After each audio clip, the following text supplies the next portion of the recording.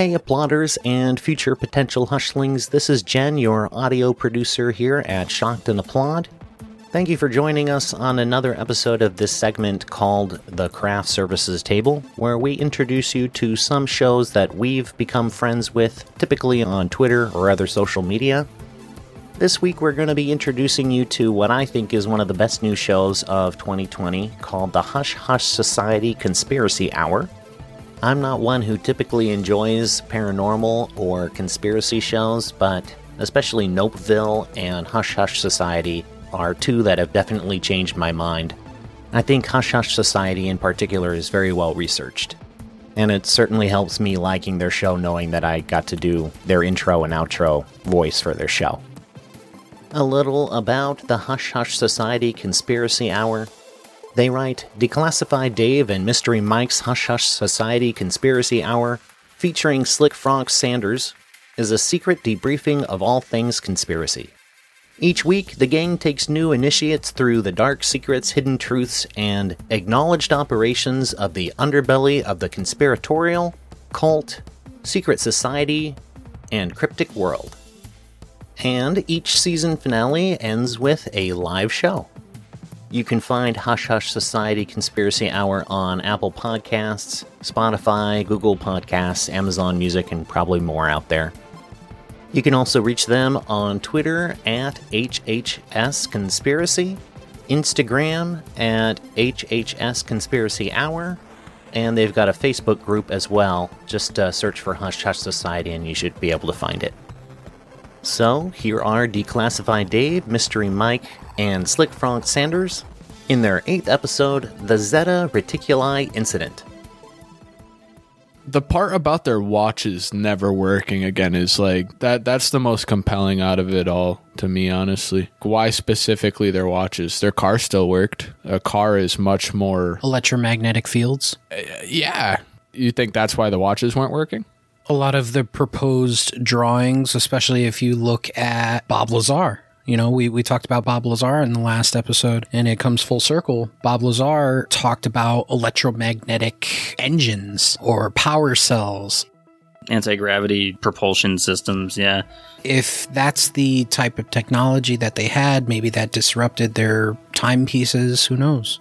I guess putting it in the same realm as paranormal, but in a lot of these instances, like the Zone of Silence in Mexico, cameras don't work, phones don't work, and it's got insane amounts of UFO phenomenon that they have taking place there. Clearly, this goes hand in hand with whatever's happening. Later on, Betty goes and she starts putting away the clothes from their trip, and she has this dress that she wore during this entire situation. She notices that there was a tear at the zipper and lining of her dress, and she also notices that there is some sort of pinkish powder that is on the dress. And she goes and she puts it on the clothesline, and later on she says that the pinkish powder ended up blowing away in the wind. How convenient. The dress was damaged, it had the rip. She ends up getting the dress and she keeps it, and over the years, 5 different laboratories have conducted chemical and forensic analysis on the dress. Come up with nothing. Like what you were saying with electromagnetism, they said that there were shiny concentric circles on their car that had not been there the previous day. So for some reason, they experimented with a compass.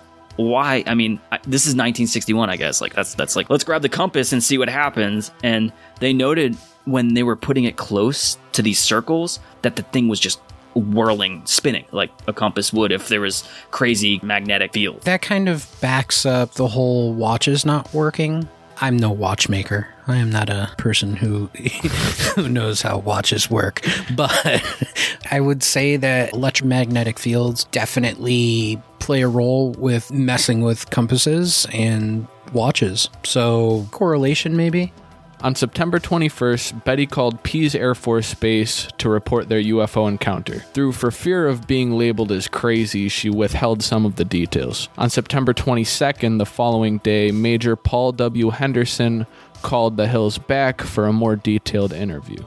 Henderson's report, dated September 26, determined that the Hills had probably misidentified the planet Jupiter. His report was then forwarded to Project Blue Book, the U.S. Air Force's UFO research project. If you haven't heard of Project Blue Book, we had mentioned this in the Majestic 12 episode. It was the project after Project Sign in 1947 and Project Grudge in 1949. It officially started in 1952, conducted by the U.S. Air Force to study UFOs. They were realistically trying to look for if UFOs were a threat to national security. Why? If you didn't think that UFOs existed, if you didn't think that otherworldly off-planet vehicles existed, why would you start an entire government-funded project to determine whether or not these things that aren't supposed to exist are a danger to the U.S. Air Force? It's just a thought that I had about, especially pertaining to Project Blue Book. Kind of sus, if you ask me. Yeah, and it's an unclassified project. You can read about it. It existed. It is a verified division of the Air Force. In one hand, you look at the Roswell incident and you look at many other abduction stories or UFO stories. The government will deny, but then they'll go and fund these side projects or these sub-projects that are all about investigating UFOs and investigating their threat level. After a couple days of the encounter, Betty went to the library and borrowed a UFO book. It had been written by retired Marine Corps Major Donald E. Kehoe, who was also the head of NECAP, which is National Investigations Committee on Aerial Phenomena, which is a civilian UFO research group. On the 26th of September, Betty wrote to Kehoe.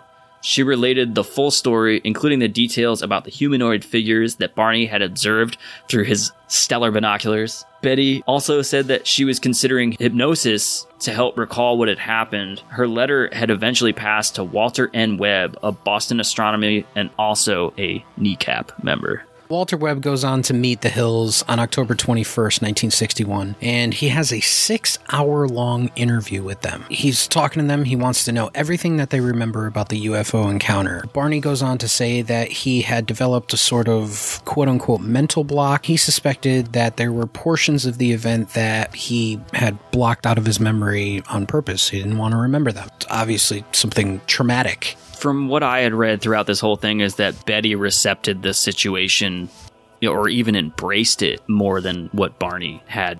Yeah, they had very different views. They absorbed the incident differently. All right, I hope that you enjoyed this short preview of the Hush Hush Society Conspiracy Hour. I hope that you'll be joining them as a hushling like myself. They've got lots of other great episodes, including one on MK Ultra, the JFK assassination, and they even cover the Jeffrey Epstein suicide, so there's lots to choose from. Again, you can find the Hush Hush Society Conspiracy Hour just about wherever you can find your podcasts. You can also reach out to them on Twitter using HHS Conspiracy and Instagram at HHS Conspiracy Hour. Thank you again so much for listening to the Craft Services Table segment with me, Jen, your audio producer at Shocked and Applaud. As this is a pretty new segment in our feed, I'd really appreciate your feedback. Let me know if you enjoy these episodes and being introduced to new content. We'd really like your feedback, so you can send that to shockedandapplaud@gmail.com or tweet us at shockedapplaud. Our Instagram handle is the same, or find us on Facebook at Shocked and Applaud. Until next time, from all of the ladies at Shocked and Applaud, thank you for patroning the peculiar.